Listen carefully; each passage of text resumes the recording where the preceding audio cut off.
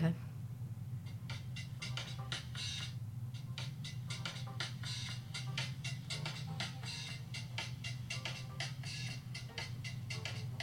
Welcome to From the Valley Podcast with your host, Tim Wilshire.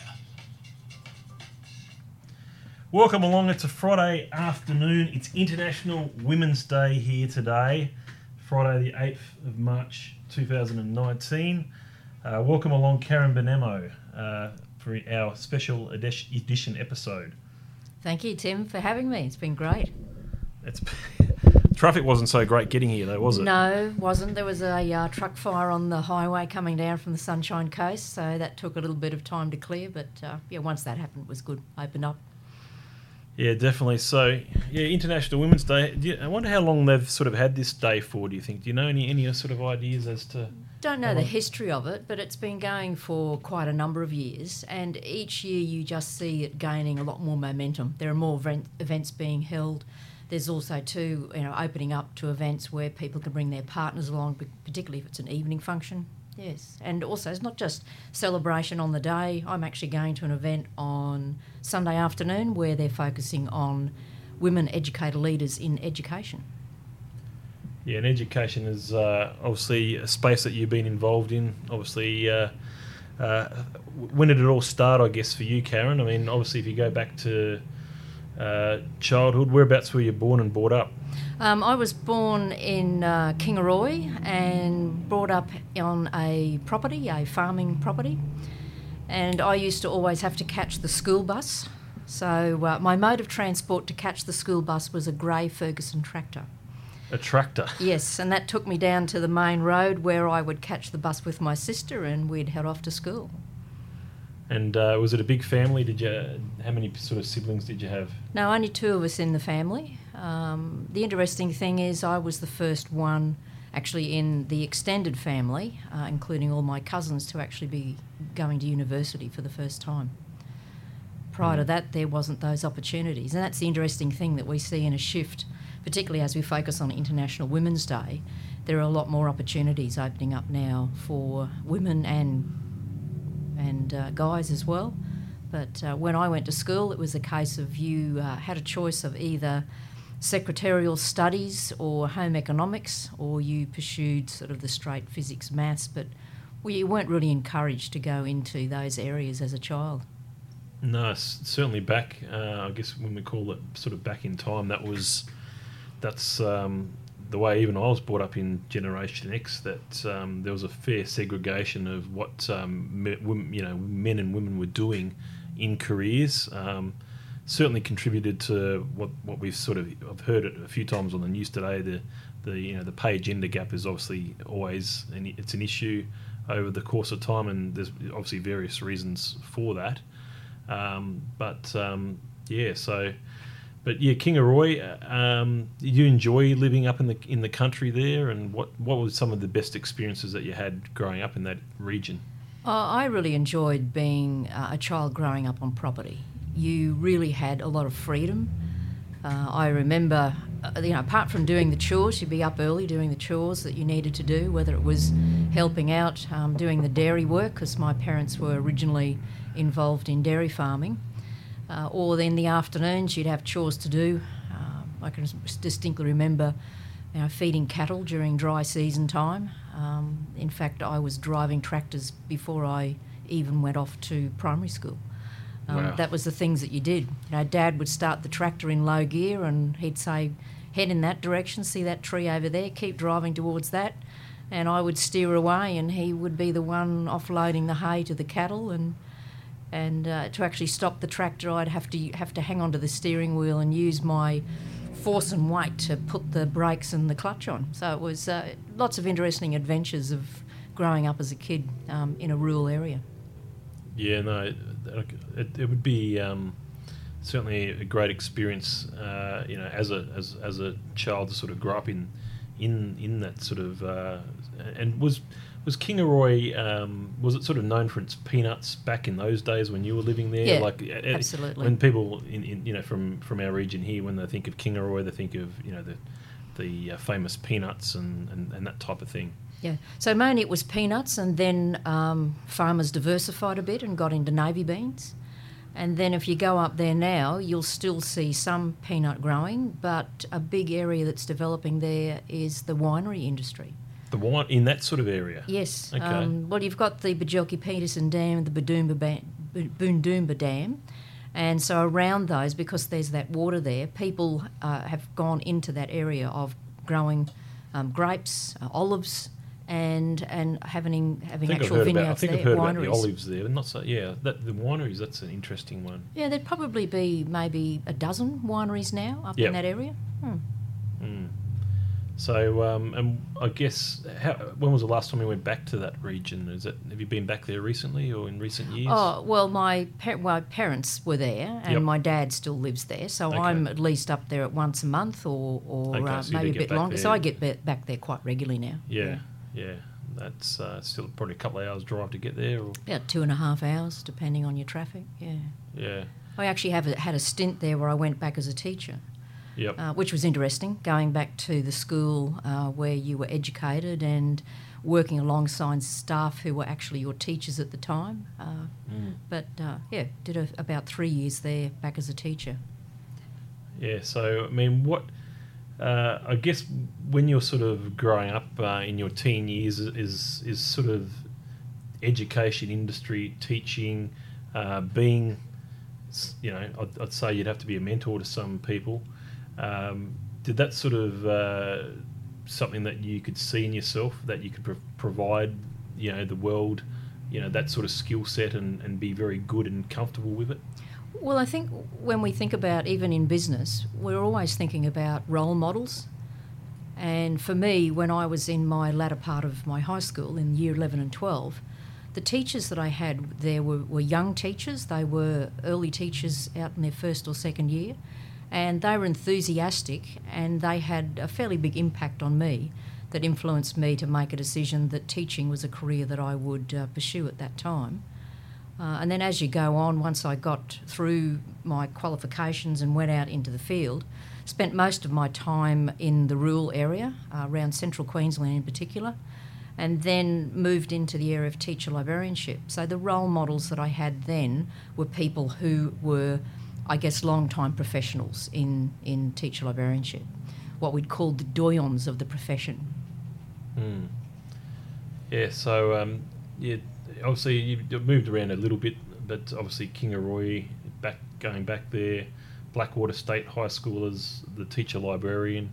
Yes. I was just looking up some stuff here. Some stuff there, yes. That was my last school where I worked as a teacher librarian, and then after that I was a regional advisor. So I was looking after 176 schools in the central Queensland area. And what was sort of involved in that particular role at the time Well, in that time, a lot of the school libraries were going through the whole automation system. Some of your listeners might be familiar with the card catalogue. So they were even I'm familiar with the card You're familiar? catalogue. Oh, very good, Tim, because that's like a historical moment when you did card catalogues. So I was instrumental. I remember that. Hey, I'd forgotten about that until you, but I remember it now. Yes, I was instrumental with the schools in moving them from the card catalogue system to an automation system where everything went online, and then the students could search and find the resources just in an online environment. And that's sort of really only sort of coming into the fray into the 90s, isn't it? That's right. That online sort of cataloguing and DOS and all of those. You could. I remember then the next step was you'd be at high school. I was at high school, and maybe year 11 or 12, and you'd get onto these different electronic catalogue systems, and you'd do all these fancy. So it'd be fancy, and technology's sort of moving a little bit here, and obviously it's probably catapulted from, even though a long way from that into what we've got now. Yeah, well, a lot of the library systems are actually in the cloud now. Yeah, Yeah, that have to be. Yeah. So you can certainly see the technology has a big impact in that particular profession. Yeah, definitely. So with teachers, you would have had a lot of students over those years. What the kids today and the kids back in that time, mean, what are the main differences that you're seeing? What do you think about the children of today? Because you obviously you see it, and you'd be able to sort of have an idea and a bit of what you believe the differences of the major differences are between the kid of the 90s and the kid of the now growing up. Well, the kid of the 90s wasn't connected, as we see, with their mobile devices, and so there wasn't that level of distraction. Whereas today we see them that their mobile device is literally an extra appendage, and so for many people I think that starts to interfere with their learning because they have a lot of distraction through that. But also too, I think they're more exposed to more of the world and everything that happens around them. There's a lot more pressure on kids today, particularly when it comes to academic performance. And so that puts them into this, this delicate area of mental health where they're anxious, they're fearful. Why do you think the 90s kids, there wasn't as much pressure on academic performances, say, today? Well, there was still the pressure on academic performance, but there wasn't this over-standardised testing then in the 90s. Yep. Students were on a sort of progressive pathway. Yes. They were assessed. They were also would face exams, but their whole school year, their contribution academically would go to that assessment. So I think that there weren't as many pressures on kids back in the 90s for how they would be performing. And there was also too, particularly in rural areas, there was more community input than possibly what we see now. But pressure on kids these days is pretty extreme. And what do you think is what are the secrets to sort of taking the pressure off the children? Is there any? You obviously think about this because you're very passionate about getting it right and getting it and making sure the kids mentally are obviously as intelligent as they can be, given all the circumstances. What are the things that they really need to look at? Well, I think it's a case of the kids have got to learn how to manage their time.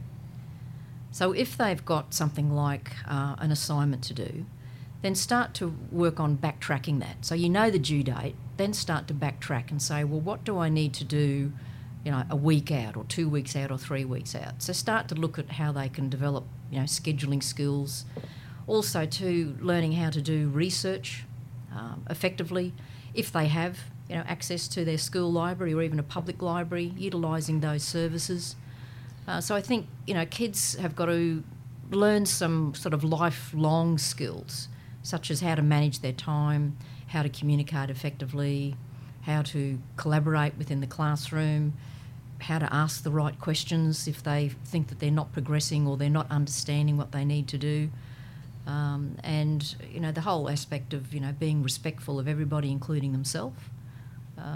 There's a whole lot of there's not a simple answer to something like that. There isn't. But it sort of creates a bit of conversation as to some of the things that I guess that you think are really important when it comes to that.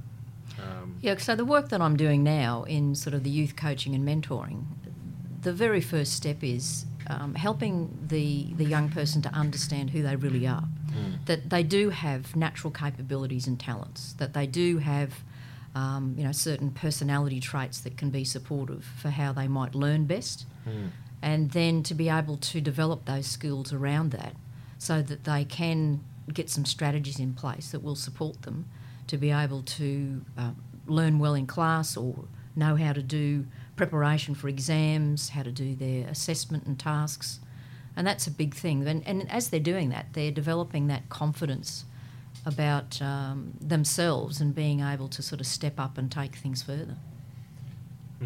So I guess with your career and your career, Karen, you've sort of been self-employed for quite some time. Tell us how you sort of got into that initially. Big step. A lot of the conversation I have with the people on the podcast, a lot of them are, entrepreneurial, or they have that, visions of being, using self-employment as a way of projecting their life, projecting their career. Tell us about, when you first got involved in that and what sort of, your experiences, Yeah. I guess. Well, I guess it might sound like it's a bit of a cliche, but I think if you talk to every teacher, they would say that their purpose is to make a difference in children's lives. Yeah. And so that has stayed with me. And it was in 1993 that I found myself working in the central office of Education Queensland, and there was a lot of restructuring and change that was happening there. Yep. And during that time, I was told that there wasn't going to be a job for me come 1994. And so I said, well, let me go back then to my profession previously. But they couldn't find me an appointment at the time. And so I took a fairly big step and a big risk, Yep. and I resigned. Mainly because I wanted to continue making that difference to young people, and the directions and options that were given to me at the time were taking me further away from that opportunity to work with parents and teachers and young kids. And obviously that's certainly something you're passionate about. If you're getting sort of taken, and I was similar conversation today earlier. If you sort of go into something where you're not doing what you feel that you're the best at doing, and that in your case wanting to do is getting out there and mentoring and bringing these kids up, giving them all of your knowledge, skills, and just seeing them develop as well is definitely part of what you would certainly motivate you to want to do that. And so I can see that the role that you had there, doing the stuff, managing the schools at the school level, would sort of say, well, I don't want to do this forever. I don't want a career sort of doing this. I mean, it might pay something down the track, who knows, but my passion is this. And, obviously you jumped in. Yeah, well, even though I was doing that and sort of not necessarily directly involved in the classroom, I was involved with the teachers. Yeah. So I was doing a lot of professional learning with the teachers. Yes. And subsequently building the network with them as well. Mm-hmm. So in all that process, part of what I stepped into as well was being involved in particular professional associations for teacher librarians. And so I was at one point president of the State Association, and then I was president of the National Association. And that kept me in contact with a lot of people in the education profession, Yeah. and particularly in teacher librarianship. Mm. And that's sort of a part. I mean, we obviously go to a networking breakfast, every 2 weeks. So even from back then, networking was part of how you were sort of expanding your own network. You had that sort of going on. Absolutely. And that's certainly, it's always been a big help when, if you're doing that and you can see something that you're getting a benefit out of that. Yeah, and also too, you're giving back as well.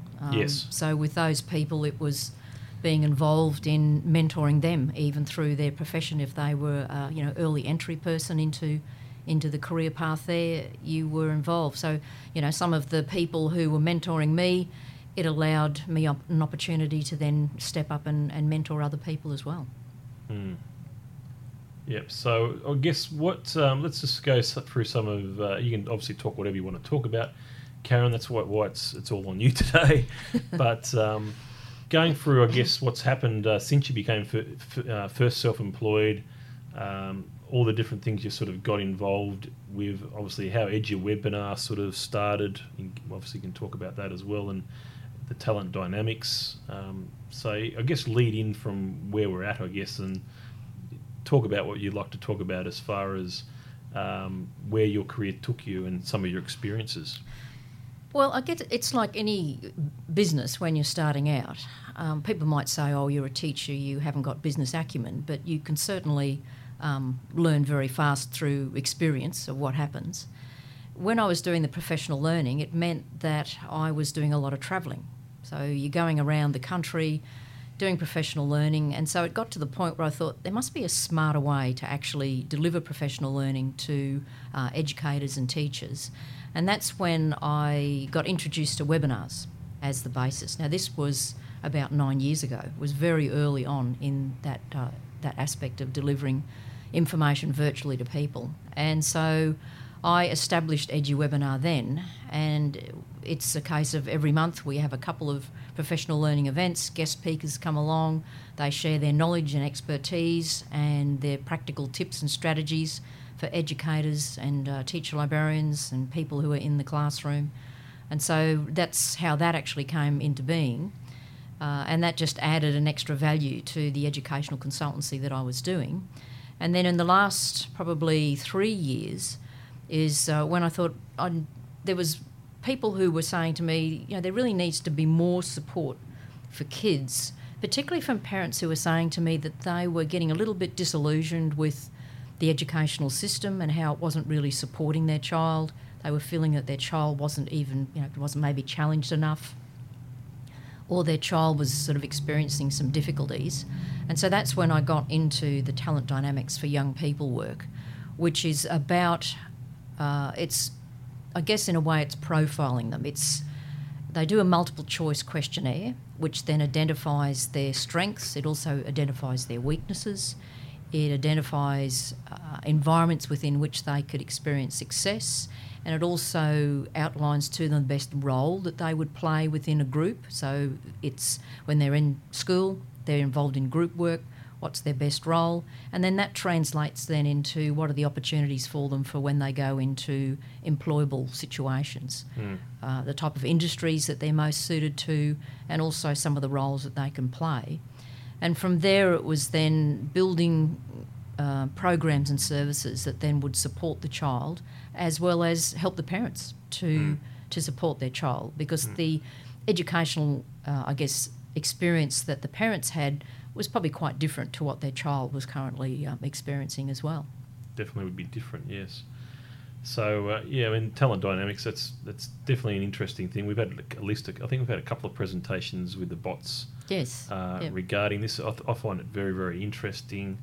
But what do you think about is there any sort of effect of pigeonholing people too much into a particular category of that, or? Well, with this, it doesn't really pigeonhole people, because when they complete the profile, it will show them to be showing up in at least 4 different areas. Yep. For me to explain it to a child very simply is they might have a predominance for being ideas smart, so they're quite creative, or they might have a tendency also to be people smart. In other words, they've got very good communication skills. Yep. Or they could be detail smart, which is pretty good with facts and figures and maths and computing and coding and that area. Yep. And then the 4th area is what we call services smart. So they're great at looking out for others, taking care of others. What else would be that would be related to kids? Well, if they were in a group situation, they would make sure that everybody in the group had all the resources that they needed to complete the tasks that the teacher might have set them. Yep. And also make sure that everybody's involved and no one's left out. And they'd be good timekeepers.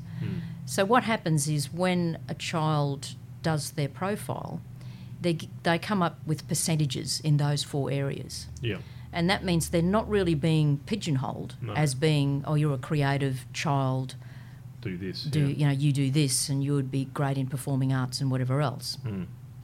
It says to them that they have a predominance maybe in that area, but they're also good at some of the detail, and they're also good at some of the service areas. So it doesn't really pigeonhole them in a way. It gives them 4 areas that they can develop in, and then as they go through, it gives them a little bit more detail about where they might show up and how that could be advantageous for them.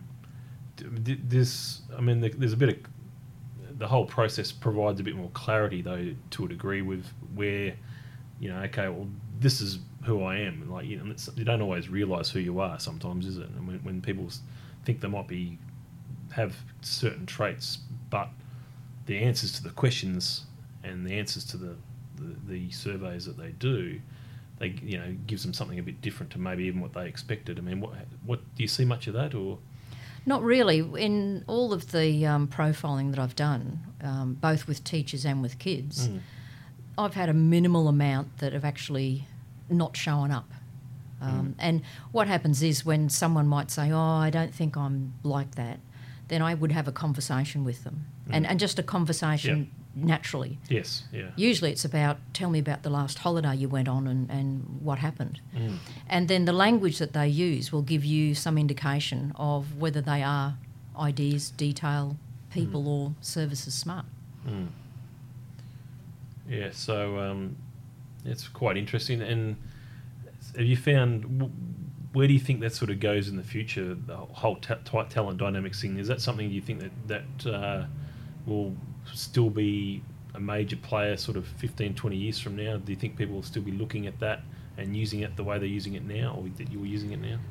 I think anything like that. I mean, over the years, all those kind of psychometric testing tools have evolved. I mean, there's Myers-Briggs, there's DICE. Yes. One new one that I heard about the other day is called Bilden, and it's it's a reporting system that comes out of the UK. So these are going to be evident everywhere. And the more that I even talk with business people, I'm finding that employers are starting to use that to help them to shortlist the people, because particularly for small business, they're investing in that person to become an employee, and if they have an idea of what capabilities that person has, it gives them a better way to fit them into the business where they would probably be willing to stay longer. Also for the person who, when they're writing their resume, it gives them some language that they can use and helps them to filter down and be maybe more targeted in the type of jobs that they would look for, rather than just doing a scattergun approach and saying, oh, I'm going to apply for every job that appears in Seek, or wherever it is that they're looking. Yeah, it's quite interesting.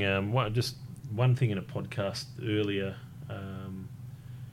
last year, September I think it was, or around that sort of time, September, October, I heard Philip DeBella speak. I'm not sure if you know much about Philip DeBella. The coffee guy, yes.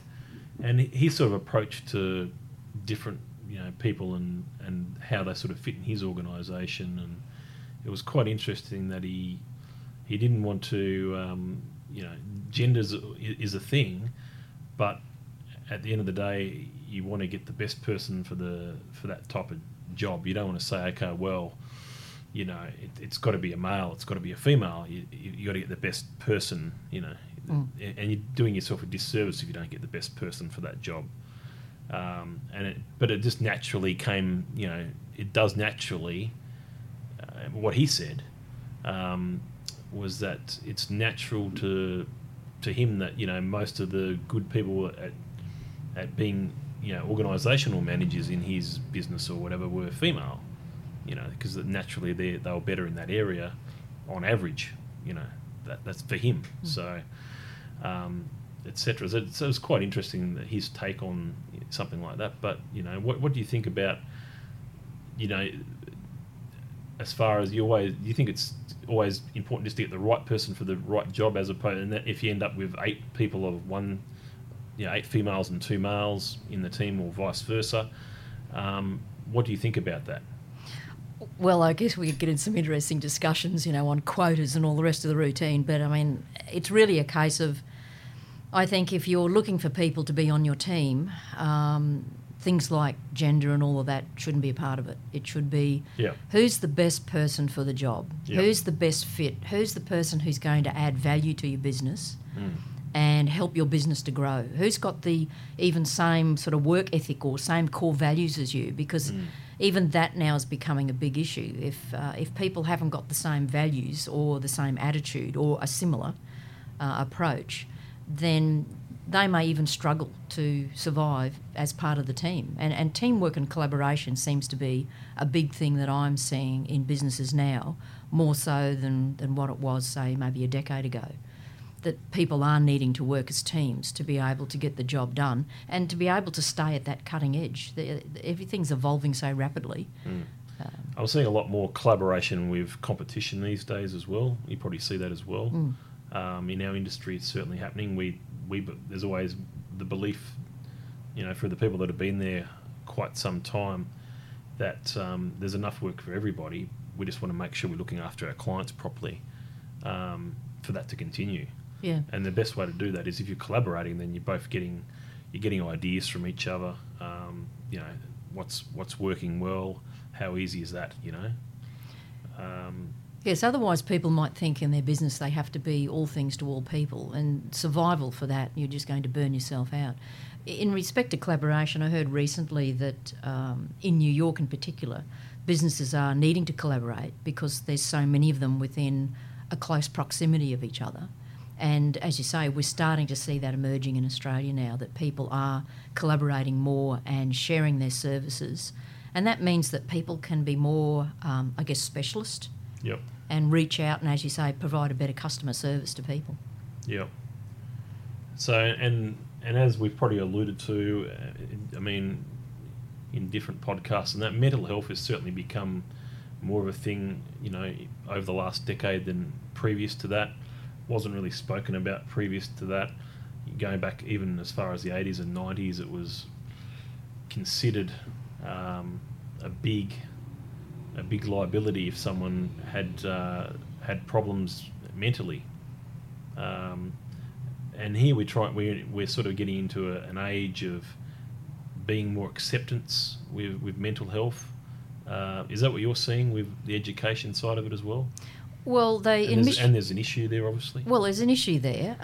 Mission Australia did a report not all that long ago on sort of young people within Australia. And of all of the issues that they're faced with, a large percentage of those students who engaged in that survey were saying that mental health is a growing issue with them. And they're identifying things like fear and anxiety, frustration, stress, demands at school, stress of exams, but then also going into, you know, the higher level of things like self-harm and suicide. Yeah. So people now are becoming, as you say, more aware of that, but they're realising there's the need to support people to address that and to cope with it. Mm. And there's a whole lot of organisations and foundations that are stepping up to endeavour to address that and provide the services for young people as well as for adults. Yeah. So do you sort of get involved in that space with you know, obviously you wanting to stay on top of everything, but with the people in your teachings, is there much, what sort of, how do you sort of get involved with education on mental health and stuff like that? Well, we're doing that through the micro camps. So the micro camps do a three-pronged approach, which is show up, step up, give back. Okay. So when we do show up, that's how they show up. Who are they? And that's where we dig deep into their particular profile and then support those aspects with skill development. Mm. But we also look at, for you to be who you are, you need to be looking at balancing your life. So during the camp, we will look at things like health and well-being. We'll also look at, relaxation, meditation, just taking time out for yourself. Don't keep burning yourself out. And then when we do the step up, that's when we're getting them to look at, well, how can you work with others? And that means looking out for other people as well, making sure that you're there for them. You know, we've got the, Are You OK? That's a thing that happens now in our society, and there's a big program with that within schools. And then the last part is the giving back. So that's when we get them to look at global issues under the United Nations Sustainable Goals. And then we get the kids to sort of go, okay, well, what can we do locally that will have an impact globally? And so we get them involved in some creative processes doing that. And when they do that, they're getting a sense of that they're adding value, that they do have something to contribute back to society.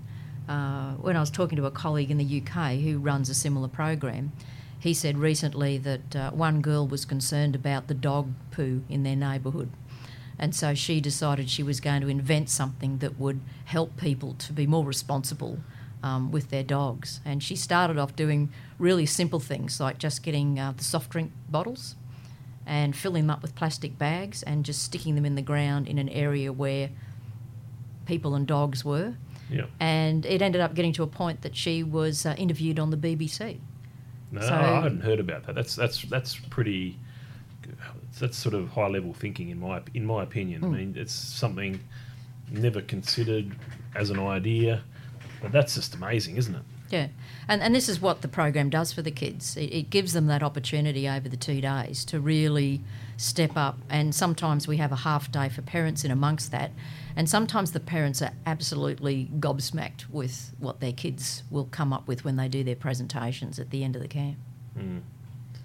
So does your week sort of vary much from one week to the next? Or you sort of fairly regimented as far as a routine is concerned in what you do, with what you get involved in, Karen? Pretty well it's the same. With the Edu webinar work, which is the professional learning, that is locked into a schedule, so it's a fairly routine, just finding the presenters and then broadcasting the session and then doing all the editing and uploading and all that routine, a bit like what you do with your podcasts. Probably a bit. It sounds like you probably do a bit more than what I do. I just half an hour and she's uploaded somewhere. And then with the work with the young people, the coaching and mentoring, well, it's in response to the clients, but also I'm involved at a global leader level as part of the Genius School education movement.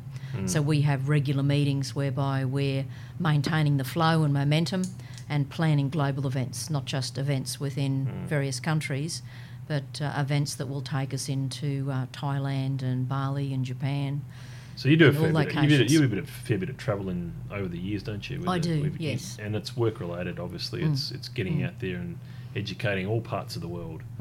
About and it's rewarding. I mean, just going into different cultures and seeing their attitude and approach to education, but then working with the kids. I mean, they're really keen. They're keen to teach us something about their culture, and so I've learnt how to do a Balinese dance, and all those sorts of things. And you're open to that as well because that's an experience within itself. Just working with kids from other countries. Yeah, what are your, being a travelled person that you are, what are your sort of favourite places in the world to visit as a general destination? I guess first of all, where you know you're going to be fulfilled and you're just going to, the endorphins are just going to be running. Well, actually, the interesting thing is Southeast Asia is very responsive to their children having opportunities to excel themselves or to develop their skills, more so than, say, the Western locations. So those are destinations that I quite enjoy going to. I must admit the heat and humidity that you experience over in some of those locations is pretty cruel, but it is interesting to go and experience them because there's different aspects. I mean, you get to experience different food, all different events and celebrations that they have, festivals and so forth, yeah. What about the weather here in Brisbane? What's your sort of opinion on that? I guess, but you've lived in this area for such a long time. I mean, you obviously like living in this area for a reason. Well, it's really convenience. You've got access to the airport. You've got access to services. You've got access to people that like the people we have at our network group at BOTS and other network groups that I'm involved in. But then when I was up in central Queensland, I had time when I was in Mackay, so definitely the humidity there is a lot intense. You actually lived there for a while in Mackay? Or? I lived in Mackay for a while, but spent most of my actual teaching career out in the mining area around Emerald, Blackwater, Dysart. Yeah. And so that's a different heat, it's a dry heat. But I don't mind the weather. I must admit I enjoy when it gets a bit cooler though and the humidity's not quite so intense. Yeah. So do you sort of do any sort of reasonably frequent travel to sort of colder destinations then, or? Well, it depends. I mean, you work northern, southern hemisphere, so it depends on the time of year. Often it's a case of you're not really choosing when to go for the season, but I did do some work in the UK and that was a little bit cooler weather and a different experience altogether. Yeah. So, yeah. Okay, so what else? We've got something else you can chat about? Only that because it's International Women's Day. Yeah, okay. Of course, yeah. And we're talking about, well, particularly for kids, you know, that they need to have role models. Mm-hmm. A big influence on them, of course, is their parents. Yep. But then I got to thinking, well, today in particular, who are the females who are there as role models within Australia. And so I made a bit of a list, and then even today, listening... I'd like to talk about this. This sounds Okay, well, interesting. even today, like they were talking about people like Ida Buttrose, Yes. who's now going to be the chair of the ABC. Okay. So she comes with a long history in the kind of Australian media, starting off as an editor with Women's Weekly, and then Clio, and then, you know, other different things. And then also, too, she's, you know, a champion for things like Alzheimer's. So she has a broad spectrum of what she does, but she's a role model. So we've got that area. And then we've got people, even recently, we've seen Sam Kerr, who was the first footballer to be named Young Australian of the Year, and it's a female. And That's excellent. she scored 2 amazing goals just recently in the football. And AFL women's football hasn't been out for too long, but it's, you know, a few of these things like that are starting to hopefully gain not just traction now, but are going to gain a following for a long time. So young girls today, and even you know, the boys, they've got different role models out there, and for girls it's across a range of industries. You've got like I've got here. Like even with the Aboriginal community, there's a lady, Nolene Lever, who was fostering young people and was very active in the welfare of the Aboriginal children. And then they've got, Rosie Batty for the anti-domestic violence and being recognised for that. Yeah. You know, we can talk about our people in politics, women who've been involved So there. who do you think are some of the strongest women in politics, you know, in your lifetime that you've seen?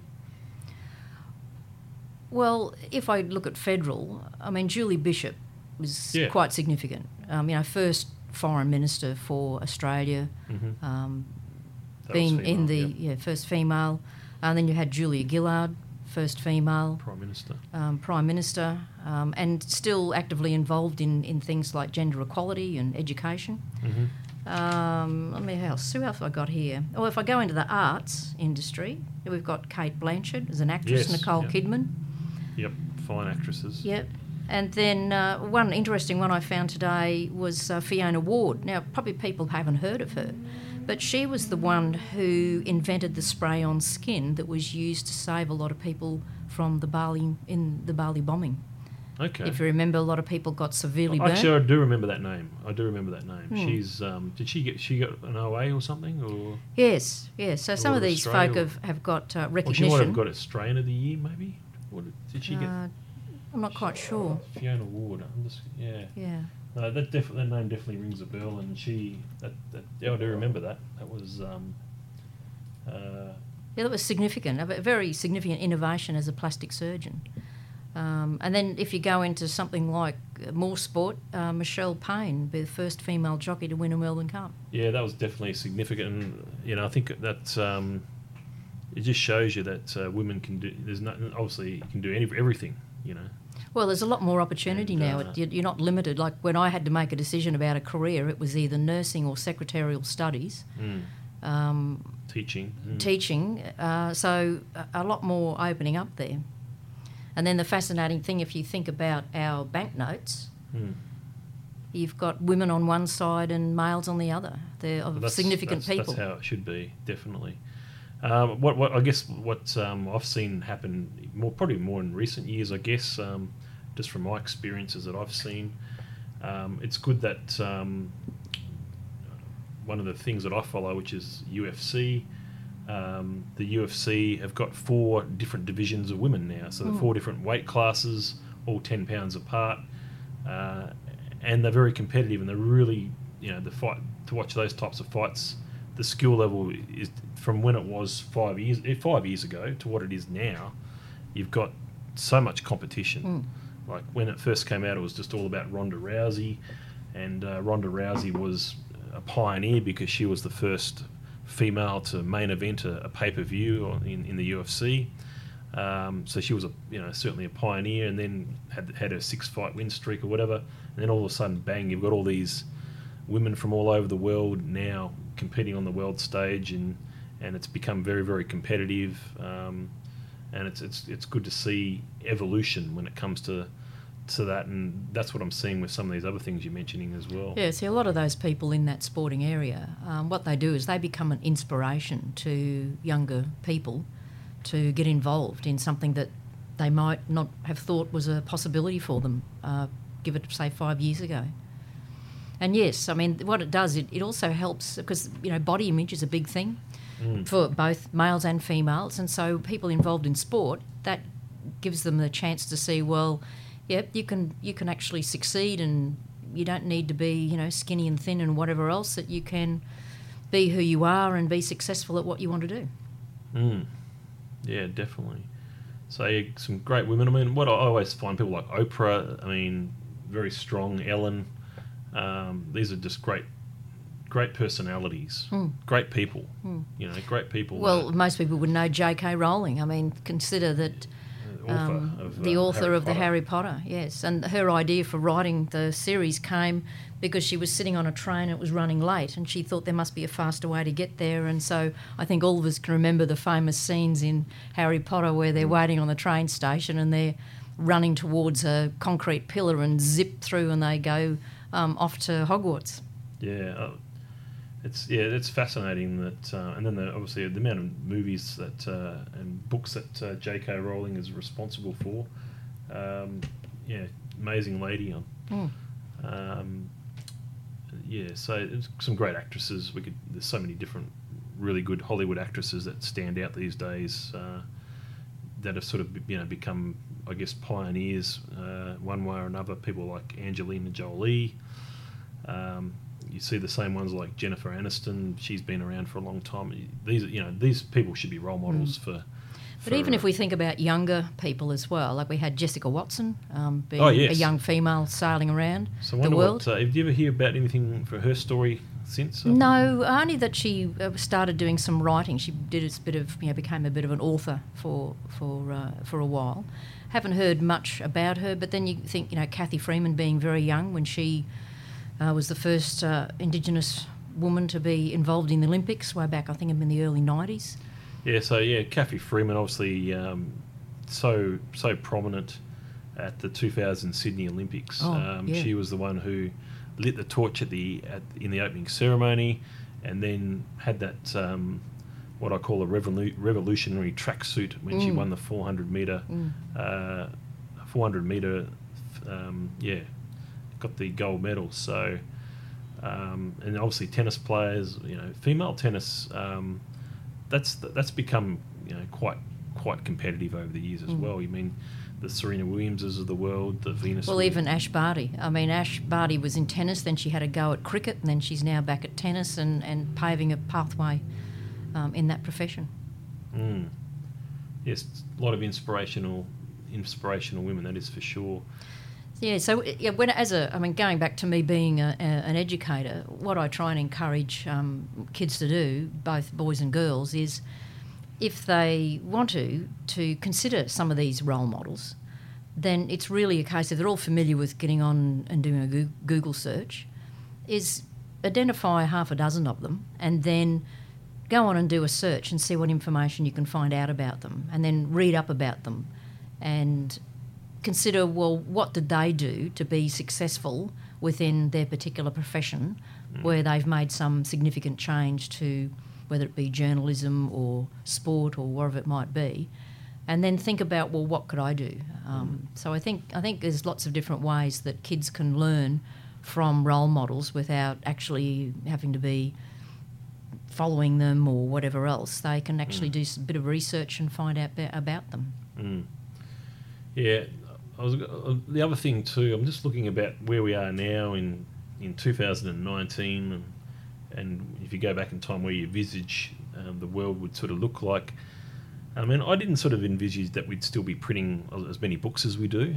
Tell us about books. I mean, do you think, why do you think we still make so many books, and why do people, a lot of people still enjoy reading books in 2019? Well, as they say, you can go to bed with a good book, whereas your iPad is a case of too much bright screen. There's medical research indicating that you're overstimulating your system and it's interrupting with your sleep. I think too the tactile part of holding a book and being able to flip the pages, and a book, its batteries don't run out, and there's all sorts of quirky little things about books, but it's a case of really book publishing. It did a little bit of a dip and a dive, but it's come back again, and there are all different avenues whereby you can access books both in print, in a digital format. So authors are out there still writing and writing across a range of different topics. But I mean, that technology hasn't completely killed books, and it's probably far away from doing it, but it's killing a lot of other things, I guess. Well, it's not killing, it's things are evolving in lots of other areas. Obviously, magazines, you don't see as many magazines around these days as you did back in the 90s. People just like to Google stuff online and read something. If they want to read something, it's there. I think that's fairly much a way of doing things. Social media, we spoke about that this morning. This decade is known as the social media decade. I think it'll always go down. Well, it should go down always as being the most prominent social media decade in history, I would say. Where we go the next decade remains to be seen. There's some ideas, but it probably won't be the social media decade that this last 10 years has been. What do you think about the social media aspect of education? Well, I think social media has a lot to answer for some of the mental health issues that we see young people experiencing. I think sometimes in homes we need to set a few little rules in place. So it might be, when it comes to a meal, no phones on the table, and that it goes for the adults as well. I don't know about you, Tim, but sometimes when I go out socially and people are taking photos and posting them, and they're checking their phone, and every time it pings they've got to pick it up. I think we need to have some kind of, well, not rules in place, but just some management things in place about how much we allow social media to distract us. I'm surprised also that we're sort of so comfortable sharing our lives for everybody in a way that we're sort of oblivious to security issues that evolve with anything that we do. Yeah. I saw a post the other day of, it said something along the lines of, my life has been online even before I was born.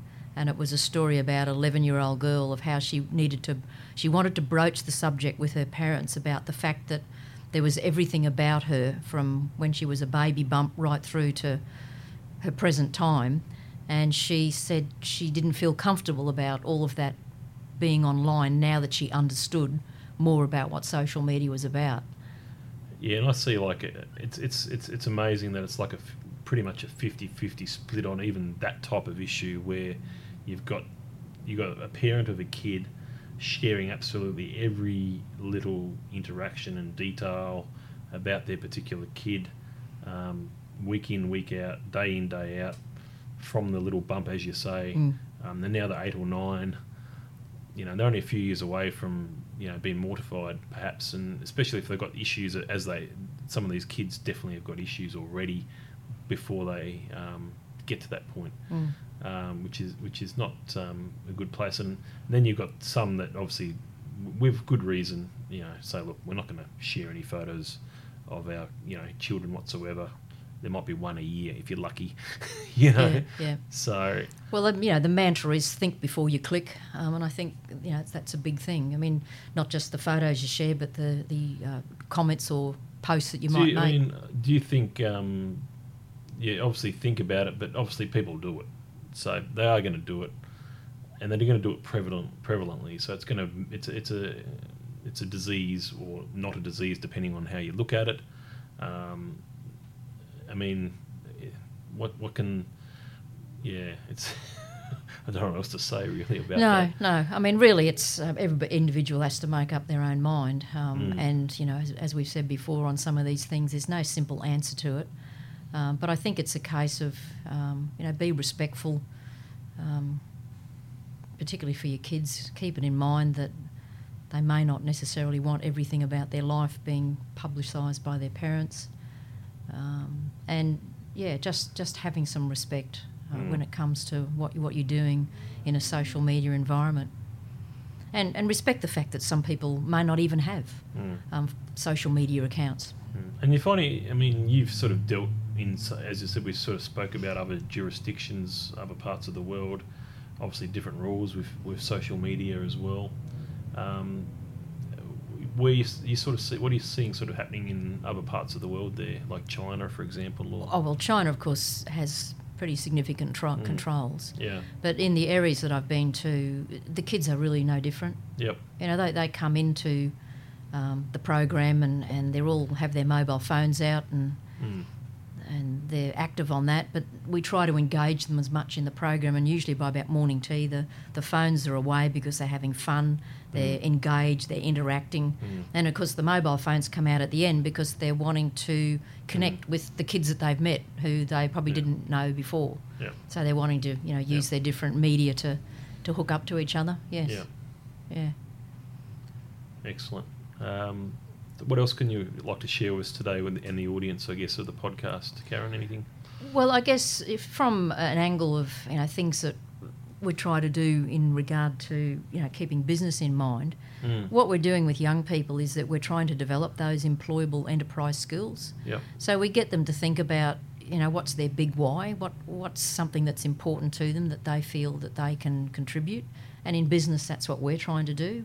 We're all identifying our big why, our big audacious hairy goal or whatever they call them, and then we get kids to think about, well, what is it that you want to focus on that will make you feel as if you're making that contribution and you're significant.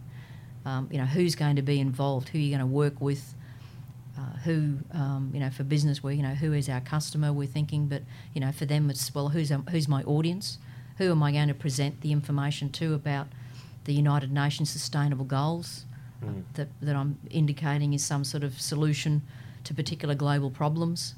And then, you know, when and where is it going to happen? And then lastly, the how, you know, what's the fine detail that they need to look into? So by going through that kind of creative process, we're giving the kids the chance to develop those particular skills, whether it be communication or collaboration, problem solving, creative thinking. And it's good to see the transformation at the end of a 2-day camp. Yeah, I mean that sound. I mean, camps are always a bit of a good idea. Certainly, you can those types of things you can get hit fast with stuff. It's all about and at a sort of young age, how do they retaining? They're going to learn something. You're always learning something. You're always picking stuff up as a kid, but at the same time, as much as you're retaining stuff, you know, is there sort of a level of trying to take on too much information at once as well, or just having something getting something out of it that's going to benefit from them is going to be certainly worth its while, isn't it? Well, it's like when we go to, you know, professional learning events or conferences, we get this massive overload of whatever days we've been there. It's the same sort of thing. Yeah. It's the same sort of thing, but if you go into those events with, okay, this is my intent, this is why I want to be here, and you can identify and say, well, I'm going to come away with, you know, 3 or 4 things that I'm going to take back to my business, then you can actually manage the amount of information you take in. So again, it's teaching the kids, you know, strategies as well. In fact, we start off the camp by saying, well, what's your intent? What do you want to get out of it? And then we just check in to make sure that we actually help them to achieve that by the end of the time that they're with us. Yeah, so I think that's been really good. I think we're just about run out of time. We've already actually been going for an hour. I'm not sure if you're aware of that. Well, it's been good to talk to you. No, it's been great. It's been certainly, I've learned a bit from just talk. You know, this conversation is you know, obviously shows me a bit more about yourself as well, Karen. Very smart. I mean, I always think that you, when I see you sitting there and the way what comes out of your mouth, I'm always sort of, you know, thinking and saying, okay, well, this person's intelligent. This person's got a lot of intelligence. They're very sound. They're sort of very controlled, and they're very, you know, everyone's going to have an emotion somewhere, but it's an intelligent emotion. But obviously, you know, everybody's human at the end of the day. So you got to respect everyone as humans, but, you know, I just, you know, get something out of that. Yeah, thank you. Yeah, So appreciate that. Yeah, the Bots. You obviously been with Bots, one of the members there from the probably early beginnings, or if not one of the. Were you there when it pretty much first started? I wasn't there when it first started, but yeah, definitely in the early days when it I think it you got were there underway. before I was anyway. I'm Yeah. pretty sure. Mm. But it's been great to have you on the podcast. You know, I can't wait to listen to this back in the car, travelling somewhere, stuck in 47-minute traffic, trying to get somewhere. Yes, like I was today. Yeah, exactly. Yeah, do yourself a favour and listen to a couple of other different podcasts as well. Not just mine, but it's something I enjoy doing. That's for sure, and it's sort of shaping, I guess, where I'm at the moment in life. So, thank you very much, everyone. It's been International Women's Day today. I'm going to the purple and white ball, a gala ball at Cloudland to support Chaplain Watch tonight. So looking forward to going to that. I've just got my white jacket and purple shirt all ready to go, sort of thing. So I'm looking forward to that. It's been one of those sort of days of action, I guess, the way I see it. Yeah, so everyone have a great weekend, and that was episode 30 of From the Valley podcast. Thank you very much. Thanks, Karen.